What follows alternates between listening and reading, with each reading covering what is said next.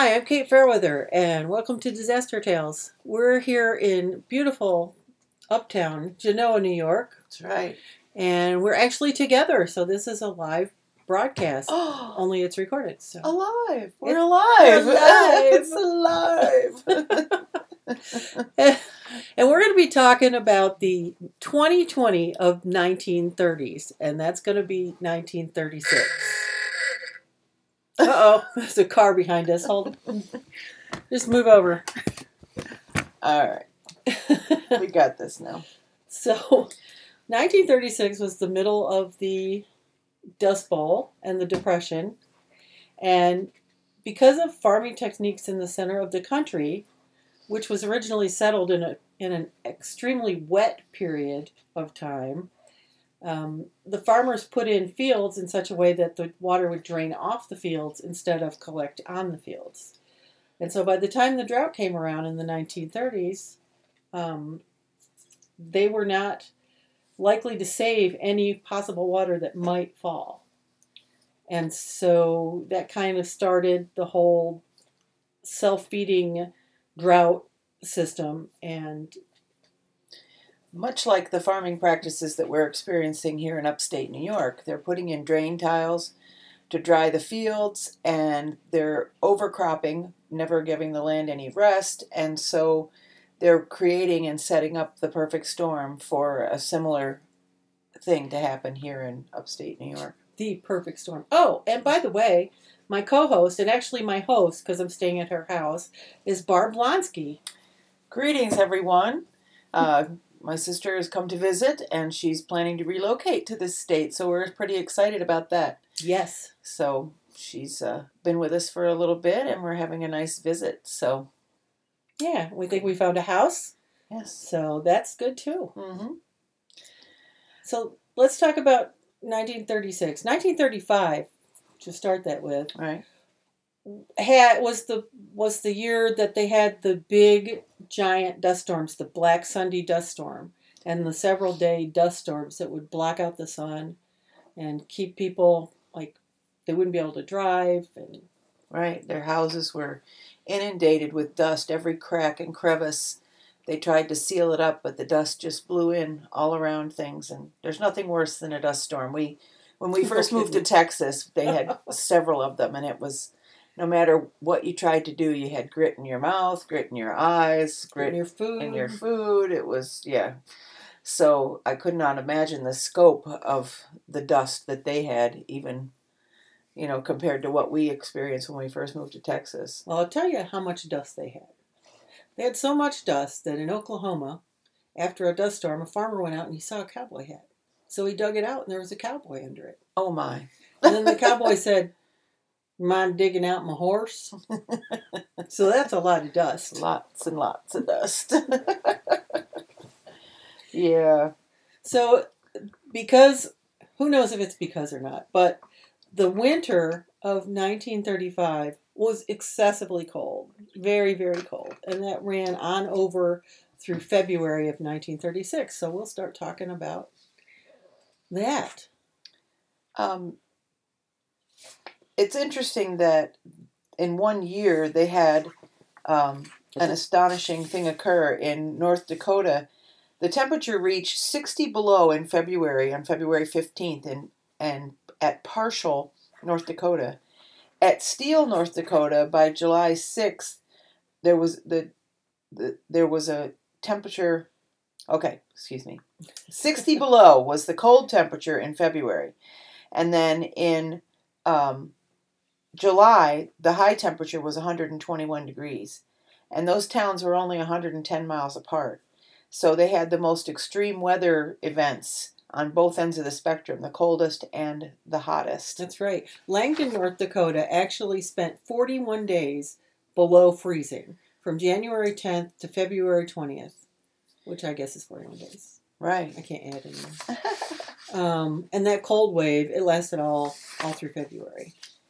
And it's interesting that the upper Midwest, I know before we spoke about the blizzard, the children's blizzard of 1888, that there was a similar occurrence where the cold wave came down from Canada, from the Arctic, and chilled that area extremely. And so this is a common occurrence, and we've seen the similar things happen in this past year as far as the temperature extremes, the severe cold all the way down into Houston, Texas, and down into the Mexico area. That was a mite chilly. It was a mite chilly. And then, again, we're seeing now at this particular juncture, we're seeing the high temperatures in the Wisconsin upper Midwest area again. So you can't help but wonder if that's a typical weather cycle because it's been repeated on several occasions. As has the influenza cycle. Right. So, because right after the influenza, this started. So, yeah, February was very cold. There was the low in Parshall, North Dakota was minus 60. Yep. On February 19th, the record low in McIntosh, South Dakota was minus 58. So it didn't quite match Parshall, but it was freaking cold. Then it started to warm up. And what happens when it starts to warm up? Well, it floods. Right. And in the San Joaquin Valley in California, it flooded terribly. It was a huge flood. And there was avalanches, of course, because the winter melt happened so quickly. Right. In the Snoqualmie Pass, Snoqualmie Pass. I think that's right. In Washington State, that one killed 3 people. So there's, when weather events happen, they happen in succession. You get the extreme cold, the extreme heat, the melting, the flooding, the tornadoes, all of those things that go along with that extreme weather shift. So February 24th was the San Joaquin flood. But then on March 8th, a moisture-laden front moved into New England, and it started to not only rain, but it also melted the snow that was there. And that combination causes floods and more floods. Right. And it flooded from Massachusetts all the way down to Maryland. The Potomac actually flooded. And so, yeah, that was fun. And then we had the St. Patrick's Day flood on March 17th. Well, you gotta wait. On March 11th. Oh, on my birthday. Her birthday, yes. One of her wonderful disasters that she had so many of. There was an ice jam that helped to flood New England as well. So it wasn't just the melting snow and the rain, but when the ice jams up, the water has to go around it and over it. And so, yeah. So that just made it more fun for everyone up there. Well, and the thing is that the toll financially and the death toll, the displacement of people because of that kind of flooding, it creates an incredible pressure on the infrastructure to try to keep things going. So there's secondary effects to it. And then, like Barb said, March 17th, St. Patty's Day, there was a flood that flooded in Pennsylvania, and it flooded Pittsburgh out, basically. And some of the places that I've actually worked, Sunbury, Shamokin, places like that, they flooded before. The capital down right? Harrisburg, yeah. It's because the Susquehanna runs through there, and so they get a lot of flooding in that basin. Okay, so then, you want to take this one? On April 5th. Through the April 6th, there was a continuous tornado outbreak. And that... let me get to the details. All right. It was 12 tornadoes, and they killed 454 people. There were injuries over 3,500 in Mississippi and Georgia and Tennessee and South Carolina.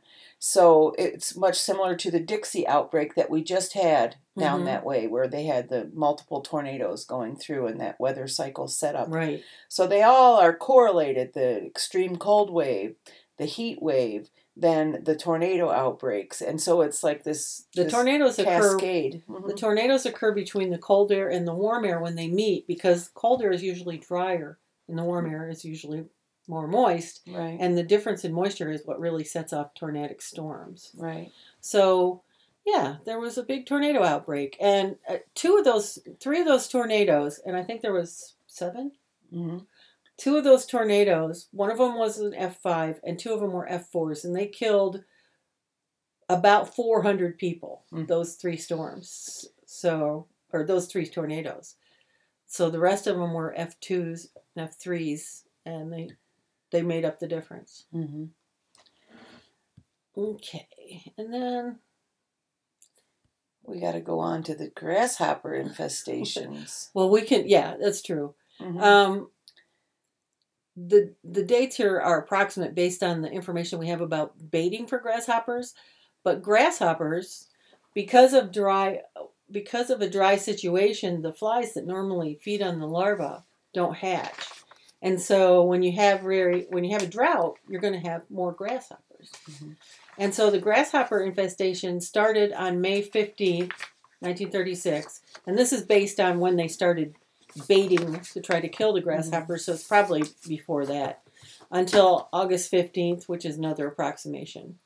So I think we can look at kind of an aside as far as the grasshopper infestation and what may have created that situation. They during the Dust Bowl, they kept track of the soil temperatures. And what happens is the dry and exposed soil superheats, and it kills off the microbiome and the bacterial situation in the soil. Mm-hmm. There were times when the soil temperature reached in excess of 200 degrees Fahrenheit, 4 inches depth during the Dust Bowl period. And those sterilized, it's like boiling the soil. It sterilized the soil, and the nitrogen-fixing bacteria and other microbes were not able to survive in that superheated environment. And so those are the kind of things that would prevent the grasshoppers from reproducing, because they would catch, the bacteria and the microbes, and it would kill off a lot of the population. But the soil had already declined to the point where it wasn't able to have that bacterial flora, and so the grasshoppers just flourished and just took off. And so the larvae that would have been from the flies that would eat the grasshopper larvae, they were all killed off because the soil was sterilized. Right. And I don't know, and what? And then the thing was, without that nitrogen and the bacteria in the soil, the topsoil just dies basically, and so the wind comes through and blows the topsoil and causes soil erosion, and so you end up with a Dust Bowl with constant, storms. Well, and the grasshoppers, because there were so many of them, they ran out of weeds to eat. Right. And they actually had to start eating crops. Mm-hmm. And one man was talking about how his dad tried to get in his oat crop because it wasn't going to live long enough to be harvested at the right time. So he tried to get it in early, and he started at the outside of the field and went around the edge, and then he went in a square closer and closer. But that drove the grasshoppers in front of him, so that by the time he got to the center, it was full of grasshoppers, and the food was disappearing. Right. And the man said, I think of it now, he said, I would have told Dad to start at the inside and work his way out, and the grasshoppers would disperse over a larger area instead of being condensed into a smaller one. Right. But it may not have made a whole lot of difference, because those grasshoppers were just everywhere. And such an uncommon situation. I mean, if you look at right now, they're having a real problem in Africa and different areas over there with infestation of locusts and grasshoppers that are just eating everything in sight. It's like a plague, So yeah, it's definitely that's another part of that whole cascade of weather. It brings it to the point where then the pestilence starts to come and the things start to overproduce, and then you end up with a grasshopper infestation or locust or things like that. So the government started sending out train cars full of poison bran or poison to mix with bran. And it was an arsenic combination. I can't remember the entire thing. But, they were sending out, there'd be carloads and carloads and carloads, and these people were spreading it out on their fields. And that's the only way that they could try and control the infestation, but it really didn't help a lot. Right. These grasshoppers, one of the things that they look for is salt. And so people would use a hoe or a shovel and leave it outside, and the grasshoppers would actually eat the wood to get to the salt that had been on their hands. And there's also reports that the wooden parts of harnesses for horses to pull wagons would be eaten through by these grasshoppers, looking for the salt that came from the horses when they were sweating. So they were just everywhere. It's just interesting how just such a subtle change in the biome can create such a huge effect down the line. Mm-hmm. They had been battling those grasshopper infestations for a while, and it says that as temperatures climbed, the grasshoppers broiled basically, and their lifeless bodies began to drop from the sky like an antennaed hail. In New York City, which hit a record high of 106 degrees, 75 seamstresses were at a single factory fell into a collective heat-induced swoon.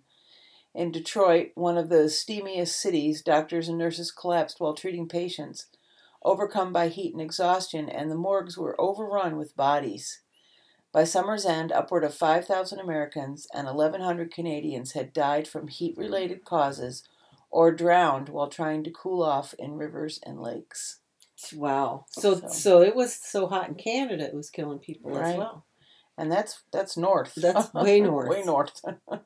So let's look at some of the records that we've got here. In La Crosse, Wisconsin, on July 4th through the 8th, it was over 90 degrees every single day. And that's in Wisconsin. That's north. Like South Canada. Right, very north, yeah. Gan Valley, South Dakota on July 5th was 120 degrees. Yikes. Yeah. South Dakota, not South North Dakota. Right. Mm-hmm. And then Steele, North Dakota was 121 degrees on the 6th. So the Dakotas were not anywhere to be. Mm-hmm. Chicago Midway reports over 100 degrees on July 7th through the 14th for an entire week. Right. It was over 100 degrees. Okay, this is Manitoba, Canada.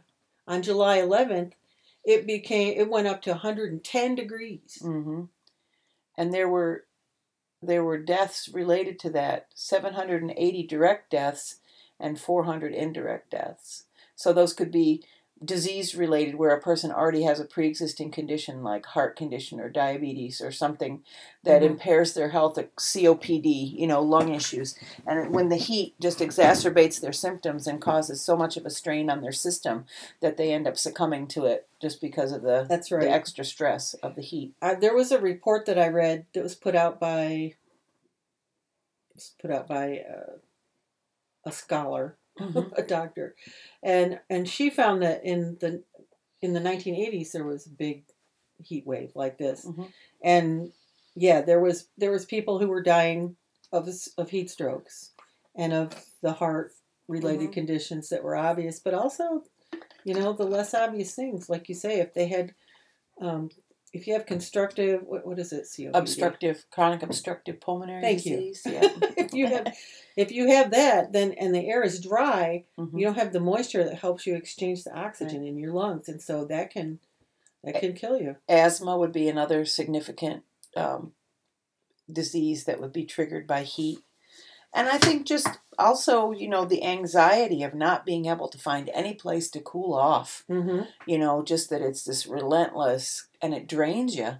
And so people would be, distressed and discouraged. And who knows if maybe some of that was also people who just decided it was no longer worth living and killed themselves. Yeah, I would guess that a lot of the farmers might have had like shotgun cleaning accidents, things like that. Yeah, right. And because they've lost everything. Their crops don't grow. The grasshoppers are eating everything they could potentially bring in. Their animals are dying because they don't have enough water and they don't have enough feed for them. And so, people do get discouraged and they succumb to that portion of it too. Well, and even if you don't actively commit suicide, if you can let yourself die if you're ill. You know? Right. So definitely there's not just the initial effect of the heat and the effect that it has on a person. There's also psychological triggers that go along with it. There were, and these people had lost their farms, lost their crops, lost their animals, were in debt. Right. And didn't have a future without debt. Right. So, they couldn't feed their families and they didn't see any option to do that. Right. And that's right around the same time as pictured in the Grapes of Wrath when they left Oklahoma for California. Right. And a lot of people did leave the center of the country. And coming out of the Great Depression, too. People already were hit so hard, that it just was like a compounded effect. And you see that even right now with people coming out of this COVID situation, and Mm-hmm. then the job losses and the financial setbacks and the physical, isolation, and there's the extremely high rate of suicide, especially among young people, because Mm-hmm. they're hopeless. And people who don't have any hope, that's the result, They don't see a future. Right. Yeah. Right. Well, now one of the things that the government did that under Roosevelt was the Works Projects Administration, the WPA, actually hired farmers to build dams, to dig wells, and to build farm to market roads, and they employed over 50,000 farmers to do that job. And so they did a had, lot of work in the public parks and Right. recreations department too. And they had cash in hand. Mm-hmm. And people were just thinking, it'd be great if I could just pay off my bill at the grocery store. Right. And because, I mean, it's one thing to be losing everything, but then you also lose your self-esteem when you can't accomplish what you set out to do. And if you owe people money, it's Right. It's an extra burden. Right. And they did a lot of work I know in this area, Fillmore Glen and several of the public parks in this area were built during those WPA projects. Mm-hmm. They came in and they built stone walls and bridges and, created beautification in these different parks and stuff like that. And their works are still there. You can look back and see the benefit that they created by building those public parks and stuff. Well, and also if you go into the Midwest, you'll see that a lot of the county seats, the county buildings, were built during that period of time. Mm-hmm. And they employed not just like stonemasons and plumbers and things like that. They also employed artists. Mm-hmm. And so there's a lot of beautiful bas-relief carving, there's Art Deco motifs, there's all kinds of different artwork that would not have made it into, somebody's old county seat without the works projects and the CCC, the Civilian Conservation Corps. Well, it's neat the way that people can turn a disastrous situation into something that's beneficial. The human spirit and the desire to produce and to create something out of nothing is very strong, and that's really what this country was built on. Mm-hmm. You take adversity and you turn it into advantage. Yep, if you can. If you can. So, do we have any more records or? We have lots of records. There's been there was a huge dust storm, as Katie alluded to. It was a Sunday dust storm, and the readings and the temperature readings during this time were extremely high. Mm-hmm. They had in Indiana, which is like central, it was 118 in Collegeville. So if you go up a little further north, though, like in Wisconsin, high temperature of 114 on July 13th. The above list, there was 120 in Gann, South Dakota on July 5th, which is incredibly hot. I mean, Arizona experiences those kinds of temperatures occasionally, Death Valley, but to have it happen way up in North Dakota, so far and so close to Canada, was just incredible. So there was an area that included the upper Northwest, and the temperatures were 117 in Iowa, and in North Dakota 117, 118, 114. I mean, so it was pervasive. The whole country on one particular date, I don't know which date that was, but the whole country was over the lowest temperature was 94 degrees, and the rest of the country was over 100 primarily. Right, and those temperatures reached up to as far as Alaska. Right. At one point, Alaska and all the way to Florida had temperatures in the high 90s or above. Right. And so if you think about that, and this was a time when air conditioning was very minimal. I mean, they had, like in some public places, say a movie theater or sometimes the larger shopping malls, but for the most part, there was no air conditioning. And so, in Texas, it was 120 degrees in Seymour, Texas on August 12th. So it extended for a long period of time, too. It wasn't just a short, 1 week heat wave. It lasted for months. And so that continual taxing on the physical body, would produce a heat stroke situation if you weren't really very careful and diligent about getting somewhere and cooling off for a time, or finding a place where you could drop your body temperatures back down, because heat stroke is caused by an increase in core temperature. So it's like a slow roast. Right. So let's talk real quick about heat exhaustion and heat stroke and what the symptoms are and what the differences are. Okay. So if you're in heat exhaustion, you've become overheated, and your symptoms are? You're sweaty, and you're of course uncomfortable, because you can tell that your body is really working to try to cool itself. The body produces sweat to use as an evaporative cooling method, and so during that heat exhaustion phase, you're sweating profusely. What happens is, when you move into heat stroke, is your body runs out of the ability to produce that sweat for cooling, and so you actually are dry. Your skin is very dry, and the turgor of your skin is like almost leathery.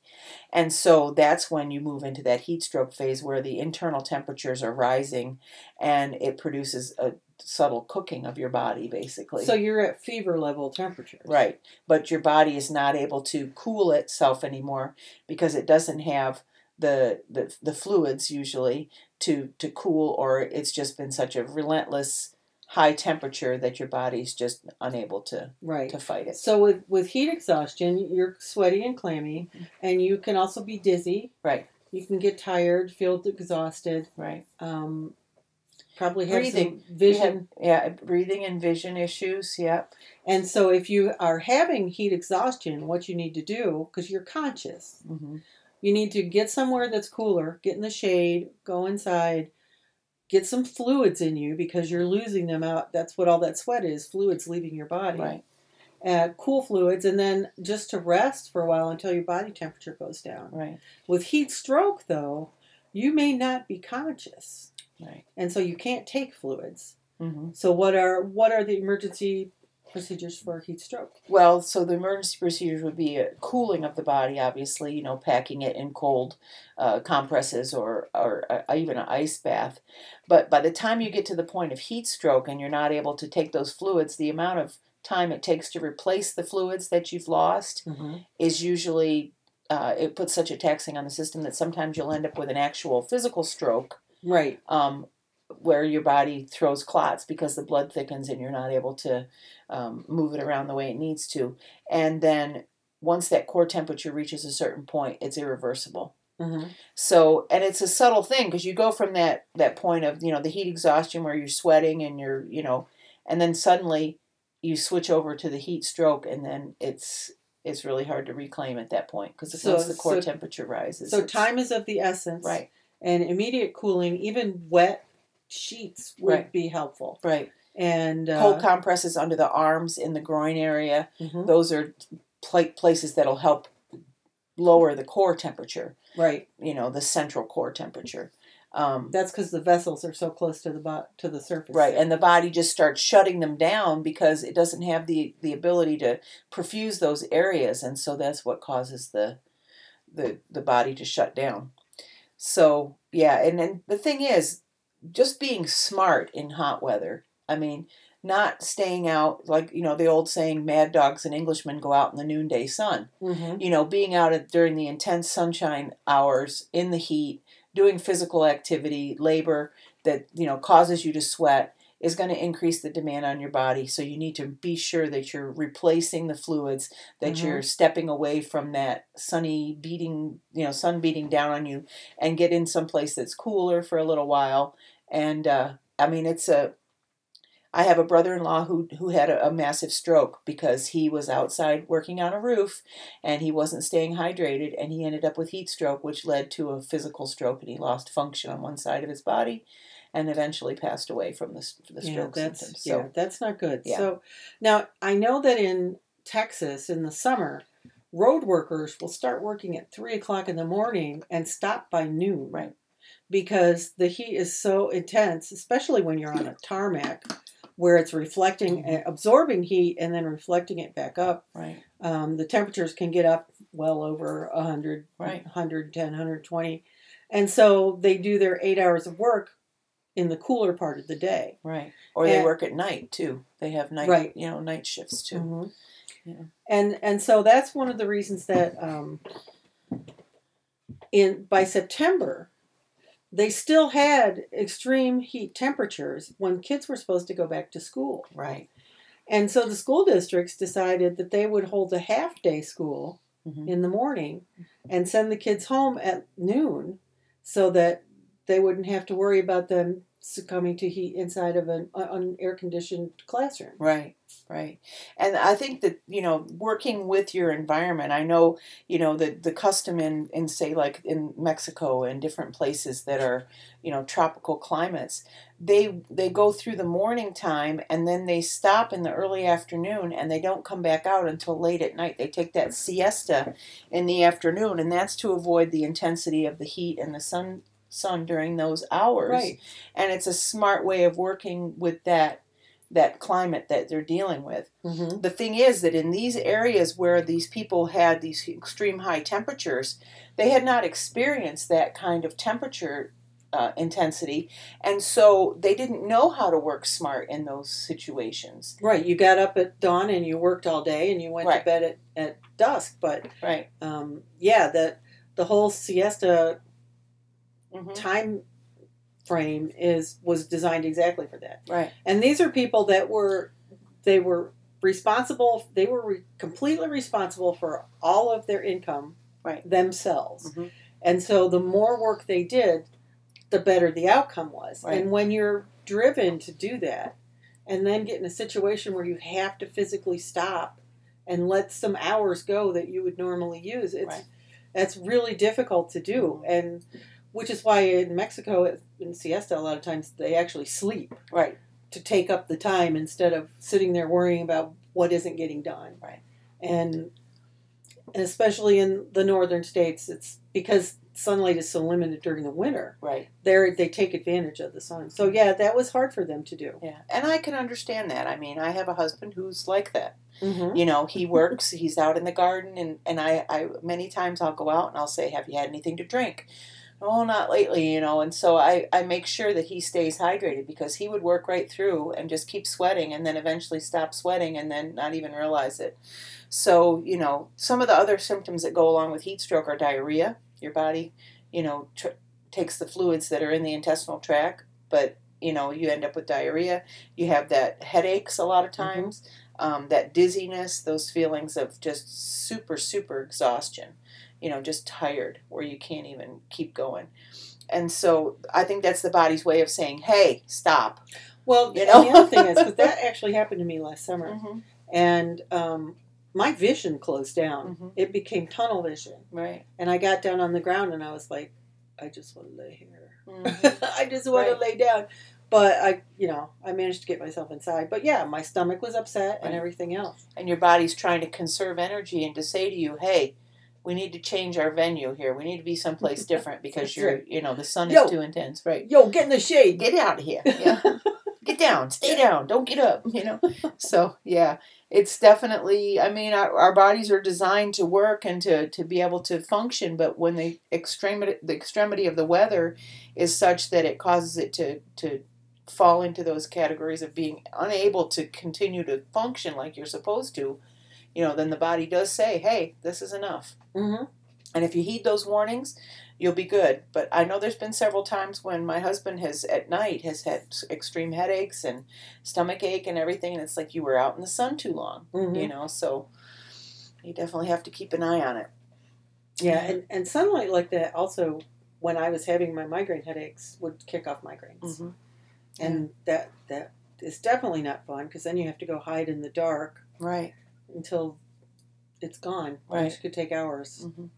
So, yeah. So you're actually getting your disaster tip this time inside the report instead of after, just so you know, because that was your disaster tip. Yeah. So the difference between heat exhaustion and heat stroke. Right. Or just heat whining. Yeah. When you go out and somebody says, "Oh, it's so hot." Yeah, right. Yeah. And the thing is that children and the elderly are extremely susceptible to that. Mm-hmm. People with chronic disease situations are extremely susceptible because their body isn't regulating itself normally and children tend to raise core temperature very quickly. Mm-hmm. And then also with elderly people who have a lower level of function in their cardiovascular system. So, well, one of the things in that report that I was talking about earlier is that they talked about elderly people succumbing in their apartments in large cities because, first of all, you can use a fan up to a point, but when it gets this hot and it's like 120 degrees, your fan is blowing 120 degree air on you, and it's really not helping very much. Right. Also, elderly people on fixed incomes are less likely to turn on their air conditioners because they can't afford the electric bill. Mm-hmm. And so people have died because of that as well. And I know that now there's like heat programs where they'll either pay for your highest electric bill for cooling or heating during the winter. Right. And that helps a lot. But if you get 2 months of this, then you got 2 high bills and you have to go without your medicine or your dinner or something. Right. And I think, too, that, being the awareness is huge. If you understand or recognize that this is something that could happen, but most people don't have any understanding, especially in the colder climates, because we're used to dealing with cold weather. We're used to dealing with what do you do when you want to stay warm. Mm-hmm. And, we're not used to that extreme heat, like down south where the people mop themselves with a handkerchief, all the time. And you're looking at them like, oh, you're southern people. But, that's truly something that you have to do. Yeah, it's a thing. So, yeah. Yep. And people, that's when they flock to the shore, they go to the lakes, they go sit in streams, or they go out on the river. In Ohio during this, and I don't know what the date was, but in Ohio there was a bunch of people out on the river. They were fishing. One was in a kayak. One couple people were swimming, and a freak thunderstorm just came right across, blew over the boats. And back then, people didn't get swimming lessons when they were kids usually. Mm-hmm. So a lot of them drowned. And there was an elderly man and his grandson. The man was 64, elderly, my age. Yeah. And the grandson was, he was 14 and my grandson's age. Mm-hmm. And they said the last time they saw them, they both had life vests on. But as of the time that I had read the article, they had not found them yet. So wow. That was in the Erie, Lake Erie. Right. And the thing is that there are, drowning related or boating related accidents that occur, and with more people out on the lakes and the streams and the rivers, then the more you're going to have. So that contributed to the death tolls. Well, and I noticed that some of the drowning victims, like I said, swimming. When I was doing swim lessons, when I was teaching swim lessons and running programs, we would have all the 4th graders in the city come and take lessons during the summer. So they'd learn how to swim. And even then, some of their parents, because especially when I was up on the part of town that's more African American, they had never had access to a swimming pool when they were kids, so they didn't know how to swim. Right. And they didn't have those kind of swim programs back then. And an 8-year-old boy stepped off a shelf because he just found a deep part and he stepped in and he couldn't get out. He just drowned there. Right. And they had another one who had gone out. One guy was out with his girl and his girlfriend's friend and her boyfriend. And they were at the river. And the guy says, "There's houses over there. I'm going to swim over there." And so he went out and he got in trouble. And the other man, who couldn't swim, started to go after him. And both the women just held him back, said, "You can't swim. Don't go out there." Mm-hmm. And so they lost one instead of 2. Wow. Yeah. And I guess he was trying to impress his girl. Oh, well, she wasn't too impressed. Apparently not. But yeah, because whoa, look, there's houses. I'm just going to swim over there. Mm-hmm. Yeah. Be impressed. Probably seized with a cramp or something because he didn't wait a half hour before he got in the water. That's true. They were having a picnic. Yep, so there you go. Fried chicken will kill you. Yeah. Oh, I don't know. I wonder about that, whether it was actually a wives' tale or if it was just a way for parents to torture their children. You can't go in the water for a half hour after you eat. Well, there's a little science behind it. Is there? Okay. If you eat a Thanksgiving dinner and then go out and try to swim, the English Channel, Right. then you're going to be losing blood to your extremities because it's all in your gut trying to digest the turkey. Okay. Which is going to put you to sleep. Right. So then you're going to fall asleep while you're swimming. And then, the perfect storm. That's right. That's the big sleep. The big sleep. Oh. So there's a grain of truth to that. Okay. Yeah. But I just couldn't think how a bag of chips would kill you. But, I know. It's like I had a hot bologna sandwich and hot grape high C. So that's gonna kill me. Right. Or the it's at body temperature. The body doesn't even have to warm it up before it can digest it. So yeah, that's right. So it was one of those years where bang, freezing weather, bang, floods in both ends of the country, and then tornadoes, and then heat, and then grasshoppers, and then more like heat. 2020 and 2021, right? Yeah, it is. fires and pestilence and I know. Well, and that's a cycle a lot of times, and definitely in California, they'll have fires in the winter when it's dry, and then in the spring when the rains come, there's nothing to hold the soil, so they'll have mudslides. Mm-hmm. And then once they get enough water, they'll start having floods. Right. But part of that is that the northern part of California is not keeping its own water. Right. They collect that water and they send it down to Los Angeles. Mm-hmm. So it's not staying on the ground in the area. It's actually going into a dam and then being sent down. So that's kind of a man-made issue in Northern California, the fires. Definitely. And it's not the raking of the forests. it's the taking of the water. Yeah. But I think, too, that there does need to be management in order to, not have a bunch of dry tinder on the ground if you can avoid it. Because that does contribute, Well, I have a friend who does landscaping out there, and that's one of the things he consults on. Yeah. Because a lot of those desert plants have a lot of oil in them, and they will burst into flames. Right. And it's a matter of protecting your house by not having that material close enough to your house that it'll catch. Right. Yep. All right. So what do we got going now? Well, I think that's about it because we've covered everything on the list. Good. So if it gets really hot this summer, yes. What's our advice? Well, advice is to pay attention to your environment as far as if you're out in the sun, for extended periods of time. Make sure that you remain hydrated, that you take breaks, that you get out of the sun, especially if you're doing physical activity or working, in the sun. And when you're out in the sun and you need to come in, don't just sit there and fret. Right. Go to your computer, turn on a podcast like Disaster Tales. There you go. And spend an hour there and see if it cools off by the time we're done. Right. Because we're full of hot air, and so we'll probably be sucking it right out of the area wherever you're listening. So